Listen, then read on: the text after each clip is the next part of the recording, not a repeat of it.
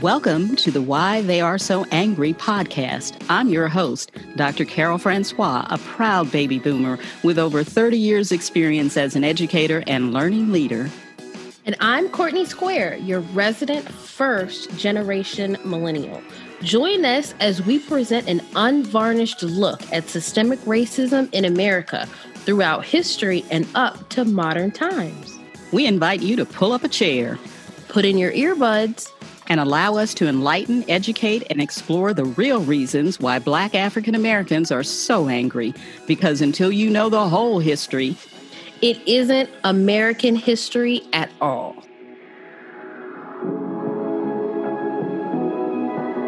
Courtney, it's unfortunate I have to share this, but May 31st through June the 1st marked one of the bloodiest episodes in American history. That's when the prosperous all-Black African-American neighborhood called Greenwood in Tulsa, Oklahoma, was literally wiped off the face of the map. It was a common recipe in Carol of jealousy, false accusations, and a stirred-up angry white mob, and a police force turning a blind eye to the violence. And just like that, a neighborhood was gone. Now, despite many attempts to bring attention to this horrific act of domestic terrorism, I definitely wanted to cite two shows on HBO, Watchmen and Lovecraft Country, who actually dedicated full dramatic episodes to show the Tulsa Massacre and all its violence, which led many people on social media asking, did this really happen in America? And why were we not taught about this? Well, Courtney, I contend Americans don't like being the villain in their own stories. And many believe in American exceptionalism, which is probably the explanation for why history like the Tulsa Race Massacre is only recently surfacing. But as horrific as the Tulsa Race Massacre was and is, sadly, America has a long history of racial purging, massacres, land theft, and racial exile that has rarely been discussed or redressed.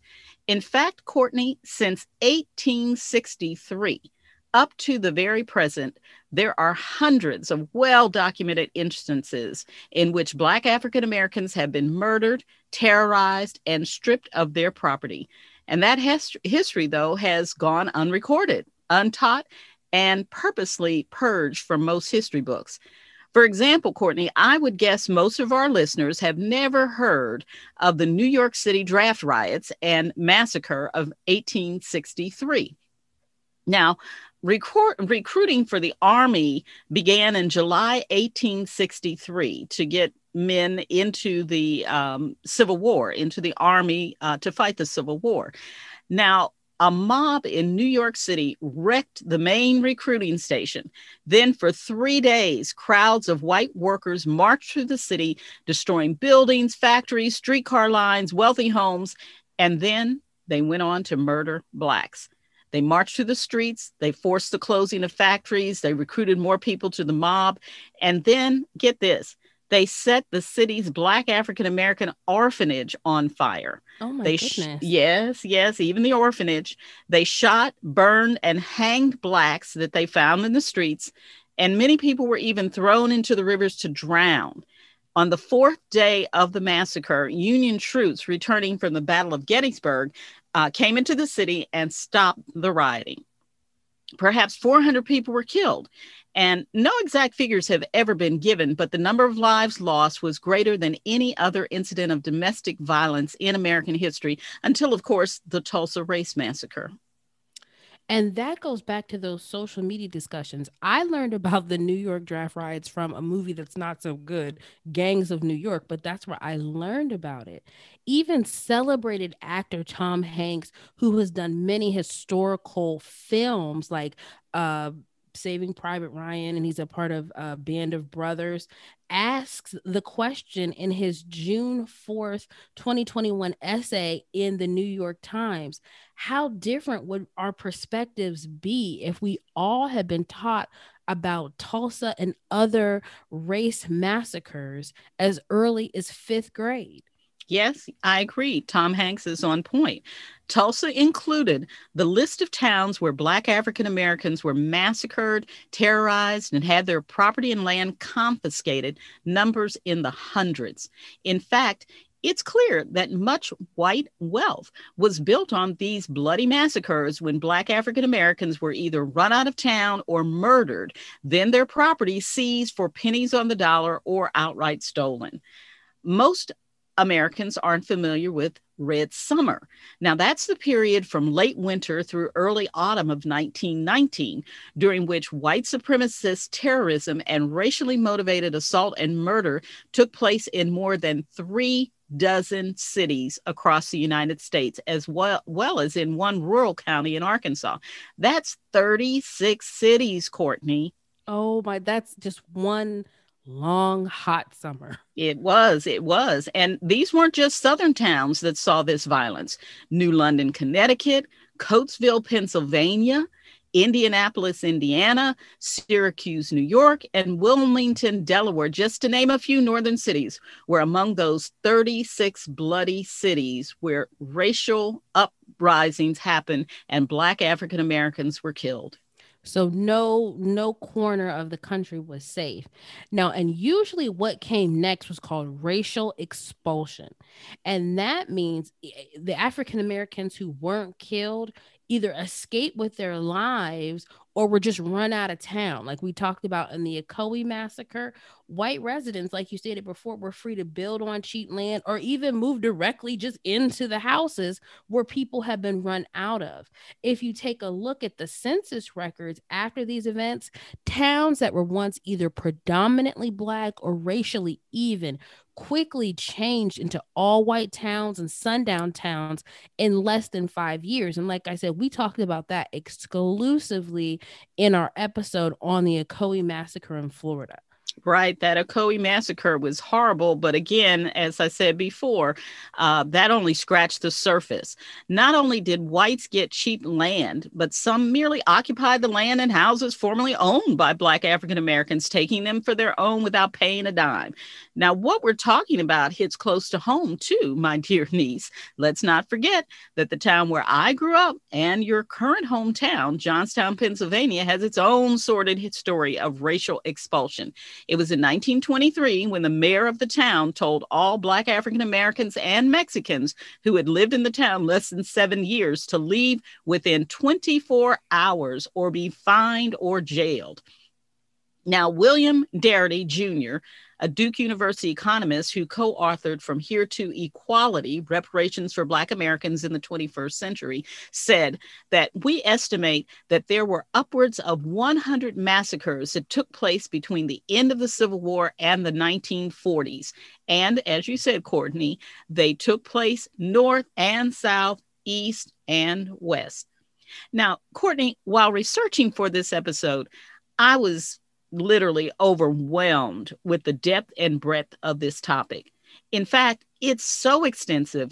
You and I are going to have to do multiple episodes on it just to scratch the surface of how whites have used violence, intimidation, and murder as tactics against Black African Americans through practicing domestic terrorism, stripping voting rights, undermining labor unions, and denying houses and businesses. Stories of this type of terrorism have rarely been told, but that silence has to stop. So let's begin our series with a story of terror and murder in the state I now call home, Texas. On July 29th, 1910, the city of Slocum, Texas would have their names added to that very long list of towns and cities that you just stated, Aunt Carol. They would be added to that list of those that would see the massacre of their Black residents. Now, some people say it was because Jack Johnson won the heavyweight championship of the world, defeating the Great White Hope. Others say it was because of an unpaid debt of a disabled farmer. Others will even say it was the insult of a Black man being put in charge. But back then, it did not take much but a couple rumors for a massacre to start. Now, racial violence to the African American residents of Texas was nothing strange. They were used to radical and racially charged violence. In East Texas alone in 1910, for every month for the first 6 months of the year, there was a documented lynching of a Black person. A documented lynching. It was, I guess that was sort of like the thing of the day to do.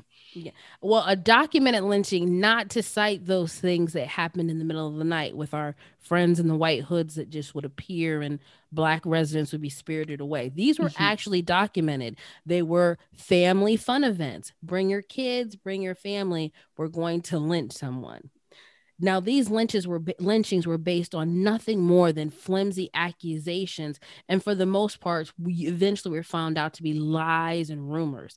It could happen at any time to any person. You just had to be Black. In Dallas, a 65-year-old man by the name of Alan Brooks was accused of kidnapping a white child who had gone missing, and he had found. He was arrested, and while hidden in the courtroom at the start of his trial, pulled by a rope from the second-story window of the Dallas C courthouse in broad daylight, only to be drugged and hung from the Elk Arch in the city where the fairgrounds are now. And pictures of this lynching were passed around as postcard souvenirs, and 9 are still in existence in a museum to this day. Texas has a bloody history, very bloody. So we've heard of this lynching. Now, what about this Slocum massacre? Now, despite what was going on all around Texas, Slocum, Texas, a town 100 miles east of Waco, was thriving. Unlike many cities in the South, their population was predominantly Black. They were surviving and thriving. And unfortunately, that sign of wealth may have signed many people's death warrants in that small city. African Americans owned the dairy, many other properties, large amounts of land, and the general store. But let's get back to those 2 events that I kind of hinted at the beginning of the story. The first event was an argument over a promissory note between a Black businessman named Marsh Holly and a white disabled farmer named Redden Alford. Now, Redden Alford had done some work for Mr. Holly, who gave him a promissory note that was dated to be cashed in a certain amount of time. But Alford took his time. When he went to the bank to cash the check, so to speak, they wouldn't honor it because it was out of date. So he went back to Marsh, words were exchanged, and Holly explained, hey, I dated the promissory note. You didn't cash it in time. That's not my fault. Now, by the time the story got back to the white community, Marsh Holly was painted as an uppity Black man who was trying to take advantage of a white disabled farmer. Okay. Well, that farmer should have gotten to the bank faster. If he wanted his money, he would have got it on time. Now, the second event is pretty much considered the spark that started the fire. And that spark's name was Jim Sperger. And the main reason he was upset was road work. Road work. Well, let me explain. At the time, now most of us pay city taxes, municipal taxes. This was an unincorporated city, and money was hard to come by, hard money to pay your taxes, and not everyone was rich. So instead of trying to have the tax collector come around and get money they knew they weren't going to get, the men in the town, both Black and white, would be drafted to do road maintenance and maintain the roads and make sure that they were passable and safe for those that had vehicles. Every man had to do it. Now, the county foreman would pick someone to go around and say, hey, it's your turn. We all have to report on Tuesday. And this time it was a Black farmer by the name of Abe Wilson. Now, Jim Sperger, I guess he felt that this was an affront to the very, whiteness of his nature or white supremacy or whatever. But he felt that there was no way he was going to let a Black man tell him to report anywhere. Now, according to author and historian E.R. Bills in his book, The 1910 Slocum Massacre, an act of genocide in East Texas, he explained there isn't any evidence that Abe Wilson even talked to Jim Spurger. It was just he knew that Abe Wilson was black, and eventually he was going to come and maybe tap him on the shoulder and say, hey, it's your turn to go work. And Jim was having none of that. Another source states that African American men had maybe or maybe not have been flirting with his daughters. So Jim was just in a tizzy over just a lot of stuff. He felt a lot of ways about a lot of things. But regardless of what set him off, the weeks leading up to the massacre, he made it his duty to inform his white neighbors of this insult to his character, as well as that he had it on good authority that the blacks in town were stockpiling weapons with the sheer purpose of killing whites. Wow. So a lot of rumors and innuendo floating around about a lot of different Rumors topics. and innuendo, fallacies, fairy tales, and false truths, courtesy of Jim Spurger. Now, as he whipped everyone into a frenzy, now, mind you, the Jack Johnson boxing match has had people attacked. Lynchings. Another man was lynched in Cherokee County a ways over. So things were bubbling. It was the perfect environment for Jim to stir people up. So perfect that a group of white men found a young black girl by a creek and pretty much dunked her head repeatedly underwater, trying to drown her until she would admit that there was a black uprising. So imagine being a little girl by yourself and these adult men attack. You're going to say whatever it takes to get away. Talk about terrorism at its peak. Terrorism at its peak with the children. Now, once they got this word on the authority of this scared little girl and Jim Spurger and his lies, white citizens began calling for help from family and friends all around Anderson County. You know, the little girl said they were going to kill us. Jim Spurger had this problem. The other disabled man had this problem. They're going to get us. They're going to get us. Now, fathers and husbands, starting around July 28th, were hiding white women and children in churches and schools as the white men began to stockpile weapons, whiskey, and ammo. Whiskey, I guess the courage liquid. The courage liquid of choice. Now, as word spread of what the white men had been planning, District Judge Benjamin Howard, B.H. Howard Gardner, remember his name, he'll be important later, knew that this was a deadly mixture. And he knew what could happen if this brew continued to swirl. So he tried his best to impose a court order that closed all the saloons, gun stores, and hardware stores that he could find. But it was too late. The massacre had already begun. So he was too late with the edict. People had already stockpiled their weapons, and it was the white people. It was the white people. Now, the violence began on the morning of July 29th when 3 black teens, Charlie Wilson, Cleve Larkin, and Lusk Holly, who was related to Marsh Holly, were attacked. Now, here's Charlie's firsthand account from the Fort Worth Star and Telegram. We were going to feed our calves and attend to our livestock. We had gotten 500 or 600 yards from my grandmother's house when we were fired upon by several men, 2 of whom I recognized. They did not say a word when they fired on us. They used shotguns and Winchesters. There were 6 or 7 men in the mob. Now, Cleve Larkin was killed. Charlie was wounded, but Lusk Holly escaped his first encounter with the mob unscathed. Later that night, Lusk and his brother Alex, along with a friend, tried escaping on foot to the town of Palestine, but instead were met with 20 armed men in the road. This time, 2 against 20. 2 against 20. 2 against 20 armed men. Now, this time, Lusk was wounded and his brother was killed, his brother Alex. Now, for the next 16 hours, mass hysteria gripped the city as white men, in some groups as large as 50, killed every black man, woman, and child that they saw. The elderly were killed cowering and holding each other in their homes. The young and able-bodied were shot in the streets. Those that were able to flee to the woods were followed, and most lost their lives with bullets covering their backs.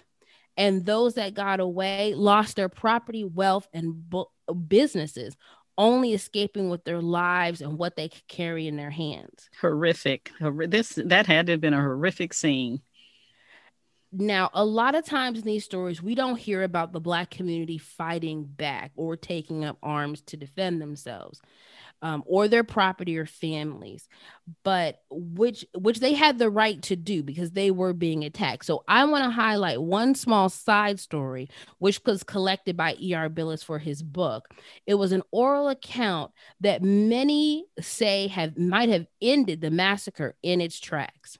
There were two African-American families that had banded together, the Sadlers and the Barnetts, to fight off the mob that they had been warned was heading straight for their farm. Now, as the mob approached, they realized that they did not have enough firepower or men to stop what was coming, but they did have a secret weapon. Now, once the mob was in earshot, the Barnett and the Sadler family made it very, very clear that hiding somewhere in a very high perch in the barn was a man by the name of Deaf and Dumb Gus, which was a cousin and an uncle. Now, despite many of his health conditions and mental challenges, Gus Barnett was known to both white and Black residents of Slocum as the best shot in the town, who rarely ever missed. Oh, the secret weapon, Gus. All right. Now, the white mob, not knowing that about Gus, but not knowing where he was, knew that they did not stand a chance if Gus was somewhere trained and ready to shoot them from his high perch. So ultimately, the Sadler and Barnett family believes that this is what ended the Slocum massacre, because the men would have to back away from the farm. They did not want to turn their back on that barn because they did not know where Gus was hiding. Now, as much as I love that stand up and cheer moment that would fit right in any movie, that retreat on Barnett and Sadler's property did not change the fact of what happened in the previous hours of the massacre. Anderson County Sheriff William H. Black summed it up best when he was interviewed by the New York Times on August the 1st. Men were going around killing Negroes as fast as they could find them. These Negroes have done no wrong that I can discover. I don't know how many were in the mob. There may have been 200 or 300. They hunted Negroes down like sheep. Courtney, I'm just outdone. Sheriff Black's words are chilling even today. So my heart is racing to find out if anyone paid for this grievous crime. So let's take a break while we catch our breath. Want to learn more about systemic racism? Or maybe you want to leave us a comment, rate our show, subscribe, get Watts' swag, or reach out to us on social media? Well, you can. Go to our website, www.podpage.com, Why Are They So Angry, and connect with Courtney and me. You can even sign up to take our course, Systemic Racism, See It, Say It, Confront It. All that waiting for you at www.podpage.com, Why Are They So Angry. See you there. Okay, we are back. And when we left off, Slocum was a bloody scene. What happened next, Courtney? When we left the town of Slocum, Texas, things were bad, very, very bad. Groups of white men had armed themselves on the word of a man named Jim Spurger, who had claimed that the Black residents of Slocum were planning an attack, which sparked a 16-hour massacre. And the story of what happened traveled fast, but the first reports in newspapers like the Palestine Daily Herald, Fort Worth Star-Telegram, the Fort Worth Herald, as well as the Associated Press told a skewed but common narrative of the time. It had been a race riot sparked by armed groups of Black men as the aggressors. It wasn't until Sheriff Black, who gave the grim quote at the end of part one of the story, and Special Deputy Godfrey Rees Fowler showed up, that the truth of what happened was starting to be revealed. When the lawmen arrived, they did find very scared white women and children of the town hiding in the schools and the churches to protect them from the supposed vicious, angry black mob who was roaming around hunting down white people. However, the sheriff and the deputy began finding dead bodies and victims, but they were all African American. And it wasn't hard for these two lawmen to understand that the story of the black aggressors was not true. When reporters gathered on July 31st, 1910, up to 24 murders had been reported, but local authorities only found 8 bodies. Now, Sheriff Black was very clear in his interview as to why this would be. And his quote goes as follows: "It would be difficult to find out how many were killed because they were scattered all over the woods, and the buzzards had found many of the victims first." Oh, gruesome, gruesome. How sad for those families to lose people that way. Exactly. Now, sadly, the true number of victims may never be known, as many were believed to be placed in a mass grave by whites to hide the evidence, and others, just out of sheer dignity for their family members, picked up their own dead, carried them with them to avoid further desecration by the white mob. Well, this thing of the mass grave, that sounds very similar to what we're hearing about in Tulsa, where they're digging, trying to find those who were killed in the Tulsa race massacre. So I guess that's the MO of the massacre in Texas. It sounds like a common, thing that happens with these situations. But there was still a murder investigation to be done and justice to be served. Now, remember Judge Gardner, Judge B.H. Gardner from earlier, who tried to close the saloons and do some precautionary measures? Well, what he wanted to do was make sure that justice was going to be served. And he sent out a very stern edict to the residents of his county. And it goes as followed: "All of you are white men, and all of you are Southern men. And it is your duty now to investigate the killing and murder of a large number of Negroes. Say at least 8 and 10 or 12 or possibly more who have been killed in the southern part of your county by men of your color." So Gardner was calling them out. He was calling them out. Gardner said that the massacre was a disgrace to the great state of Texas. Now, Judge Gardner was not playing around, and he knew these cases never made it to the arrest stage, even that law enforcement played part in these types of killings. So he wanted to make it clear to anyone, including law enforcement, that if they assisted or sympathized with the mob, they would face the law, violence, and jail. Those who physically interfered would be shot if necessary. Ooh, he's not pulling any punches here. At all. Now, law enforcement officers were also further warned that they would instantly lose their jobs if Sheriff Black found out that they were aiding and abetting the people who were a part of the massacre. Now, the court sent out subpoenas to every resident that was still in Slocum, Texas, and those who refused, that were white men for the most part, Judge Gardner promptly had them arrested.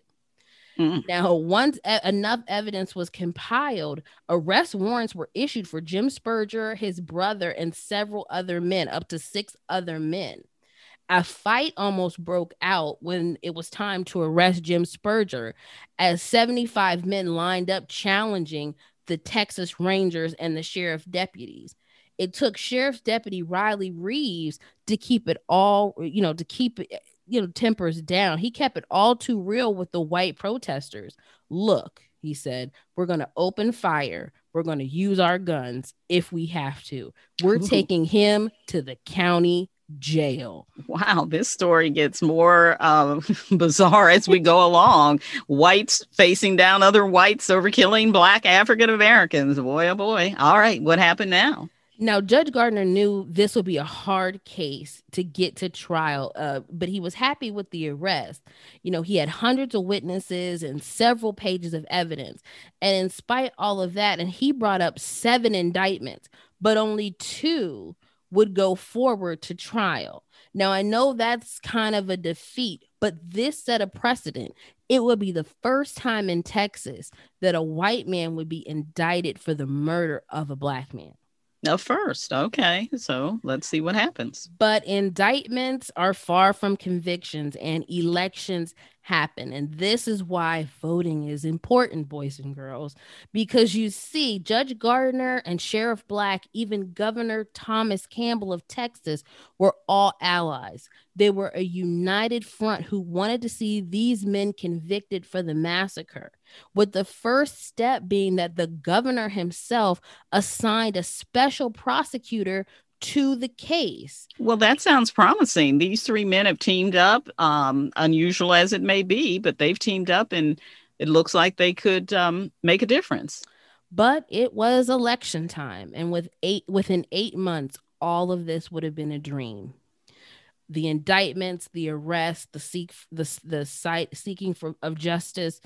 Judge Gardner, Sheriff Black, and Governor Campbell were all voted out. And the new governor saw it as a waste of time to try white men in the killing of a Black man. So he pulled the special prosecutor off the case. And all the men, including Jim Sperger, would walk free. No one would be charged. Despite all of that hard work, those men would go free, and the victims of the Slocum Massacre would get no justice. Once again, this sounds like the issue with the Tulsa Race Massacre. No one to this day has been convicted or even accused in the Tulsa situation. So here we have it once again in Slocum. Now, strangely, this would not be the last time that Judge Gardner and Jim Sperger would meet. Judge Gardner was running to reclaim his space on the bench. And honestly, I think a lot of change would have come if he had won. Now, while Judge Gardner was shaking Jim Sperger's hand, which why would he do that? I don't know. At a campaign event, Jim Sperger used his free hand to punch him in the face. Oh boy, so Sperger is still antagonistic. Nothing has changed with this guy at all. And in Judge Gardner's memoirs, he stated that he knew that Jim Sperger was a dangerous man and he should not have been walking the streets. But what about the victims and the families who lost their lives, families, homes, businesses? Remember, land and businesses are what Americans traditionally use to set up their families for possible generational wealth and financial freedom. And these people were pretty much either killed or run out of town. Well, we already know the initial injustices of land theft. And of course, as always, is the MO with these things. People just either bought up the land or just started living in these people's houses. Now, in 1930, which was 20 years after the massacre, the town of Slocum wanted to buy a piece of property owned by a man named Hayes, a white man by the name of Hayes. And he simply had one request.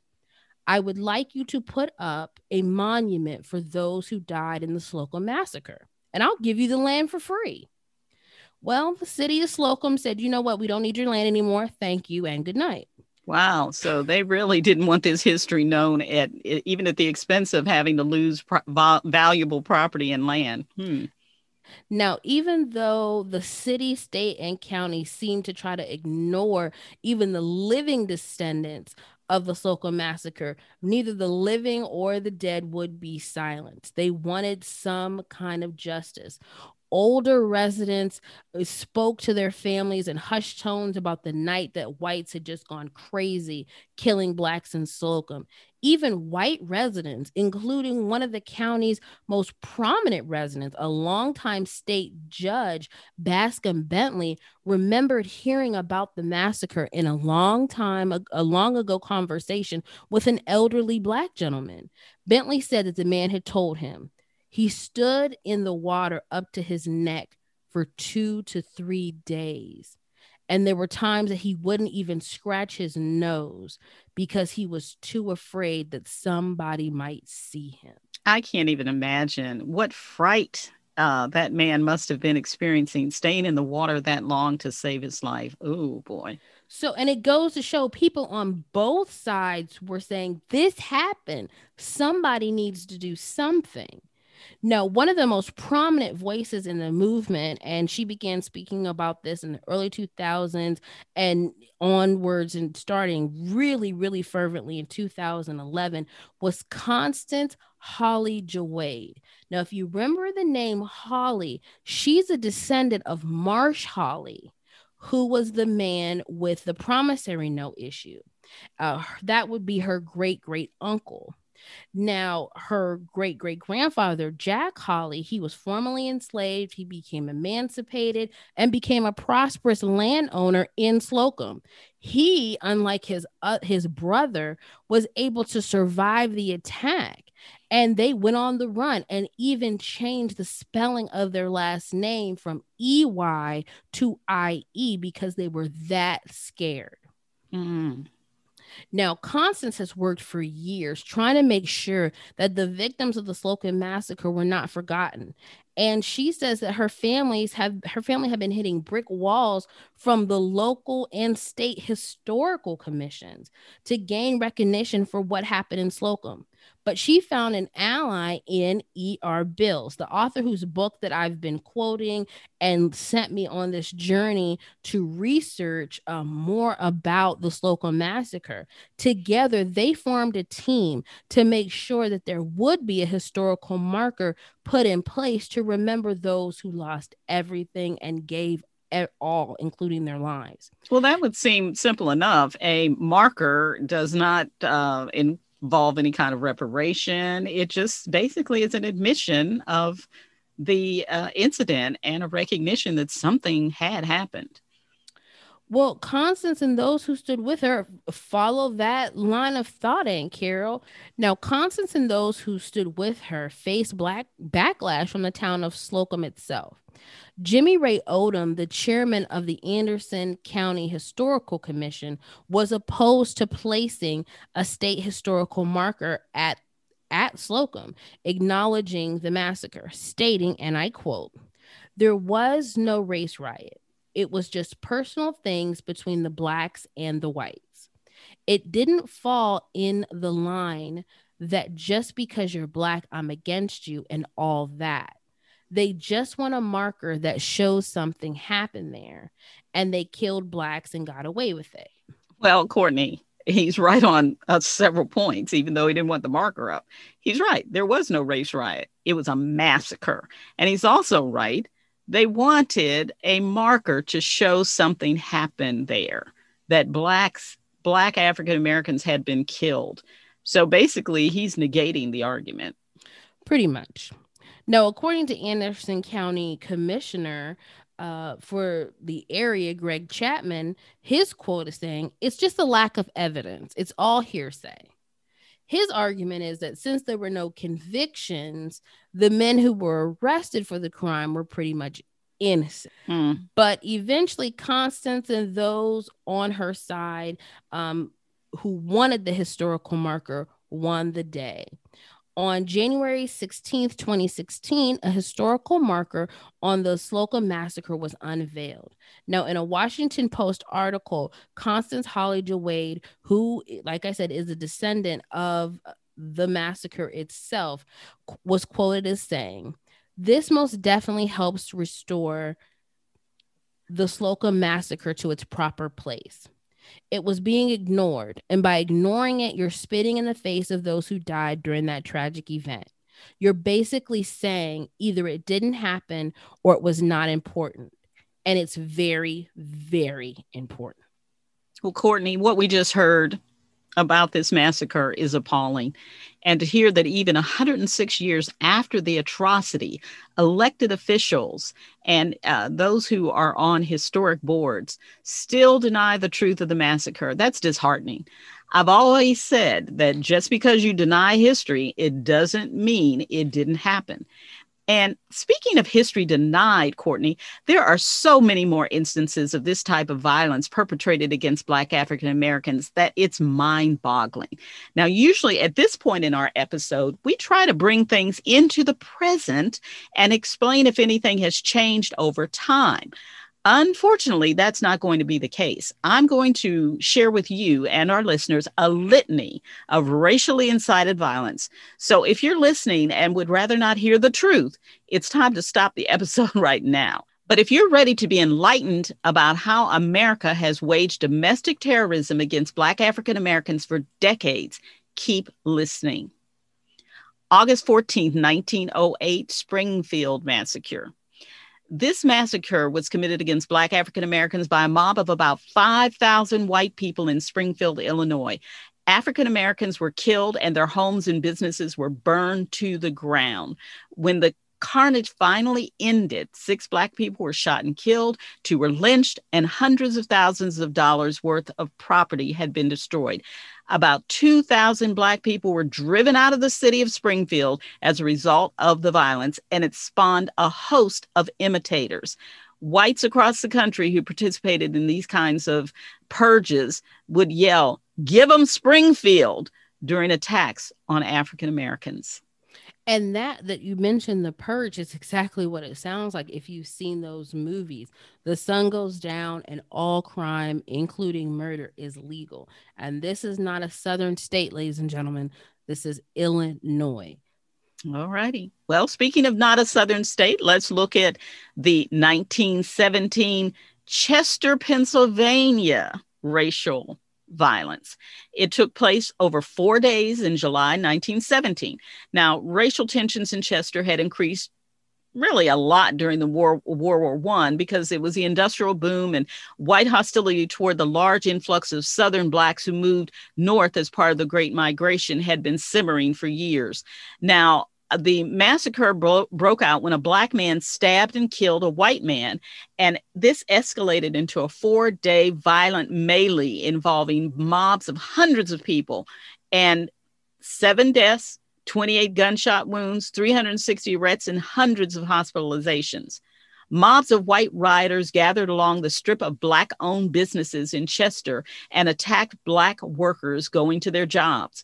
A mob of white people boarded a streetcar and assaulted Black passengers. Mobs of 200 to 300 white rioters were reported roaming the streets and attacking Blacks. Now, a counter mob of 150 armed Blacks gathered near Market Square in downtown Chester, and they fired guns into the mob of armed white rioters and charged the group until police dispersed both groups. And, of course, just as in other uprisings of this nature, there were reports of row homes being set afire with Black occupants trapped inside. So it seems like they always go for the individuals who are in their homes just to make sure that the message gets across. We don't want you here. Mm-hmm. Not let alone we're going to physically harm you. And we don't know what the stabbing situation was with the man that originally caused the issue. But in New York, the orphanage, Chester, now we have the burning of row homes. Mm-hmm, mm-hmm. And in my mind, a stabbing, an altercation between 2 individuals, that's where it should have ended. Whoever did the stabbing should have been taken and experienced justice. But a 4-day massacre and a purge of Black African Americans from their homes, unconscionable and unnecessary. Now let's turn to July 19th, 1919. That was part of that summer of what we call the Red Summer. And this was in Washington, D.C., when white mobs, incited by the media, attacked the African American community in Washington, D.C. And the Black African American soldiers who were returning from World War I. And this wasn't unusual because the white community often were intimidated by, and in some respects, insulted by seeing Black African Americans in uniform. Now, the white mob was retaliating against an alleged assault of a white woman named Elsie Stefanik. and a Black man named Charles Rawls. The violence broke out Monday night between Black Washingtonians armed for self-defense and the enraged white Washingtonians. Many of them were uniformed military men. Now, the violence went on for 4 days, and there was very lukewarm interest by the police to stop the mob. President Woodrow Wilson finally ordered nearly 2,000 soldiers from nearby military bases into Washington to suppress the violence. And ultimately, there were 38 deaths and over 100 injuries suffered by individuals of both races. That is terrifying. Now, I am glad to hear at least another story where people were armed for self-defense. There is no, there's never any good reason to attack anyone, but I believe in self-defense, and these military men were armed. Now, the massacre you're going to talk about next actually has a movie, one of my favorite movies. It's still hard to watch, even though it's one of my favorite, with Ving Rhames. I think you're going to talk about Rosewood. Yep, you're exactly right, my dear niece. Rosewood, January 1st, 1923. Now, the Rosewood Massacre was the white supremacist destruction of a Black town, just like Tulsa and Slocum and other towns we've been hearing about. And not only the destruction of the town, but the murder of many of its residents. Now, again, it was spurred by the false accusation of a white married woman who claimed to have been beaten by an unnamed Black man. So a white posse formed on January 1st, and the posse carried out lynchings of African Americans and burned the town to the ground, wiping the all-Black African American settlement off the map. Several buildings were set on fire just a few days after New Year's, and the mob wiped out the remainder of the town a few days later, torching 12 houses one by one. A crowd of up to 150 people watched the dozen homes and a church set ablaze. Even the dogs were burned. Now, the Rosewood Massacre, ironically, is one of the few, unlike Slocum and Tulsa, that resulted in reparations. A lawsuit was filed that eventually compensated elderly victims $150,000 each and created a scholarship fund. Now, the law, which provided $2.1 million for the survivors, improbably made Florida one of the only states to create a reparations program for the survivors of racialized violence, placing it among federal programs that provided payments to Holocaust survivors and interned Japanese Americans. So this was historic, and very historic since it happened in Florida. Yes, because we know that some pretty bad things have happened in Florida. Now, do you have another one on your listing, Carol? Because this list is growing longer and longer, and it's a sad list. It's like the saddest countdown of all time. It is. And as I said, this was unnerving as we did this research. But let me tell you about Catcher, Arkansas. On December 28, 1923, the assault and murder of a white woman in the Catcher community in Crawford County quickly ignited a firestorm of racial hatred that within a span of a few days exploded into the murder of an innocent Black man.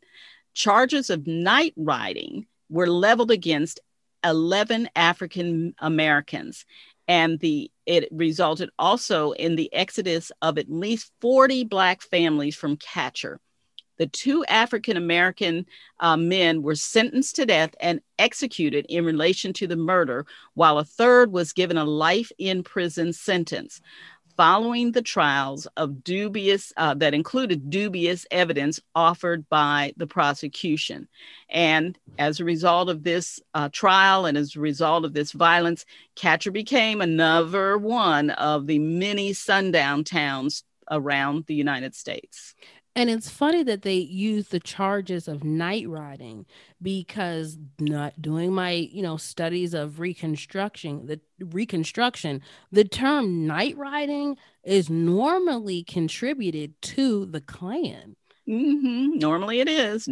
So I guess it was sort of a reverse of or let's just use a term we know. Exactly. We know how this works.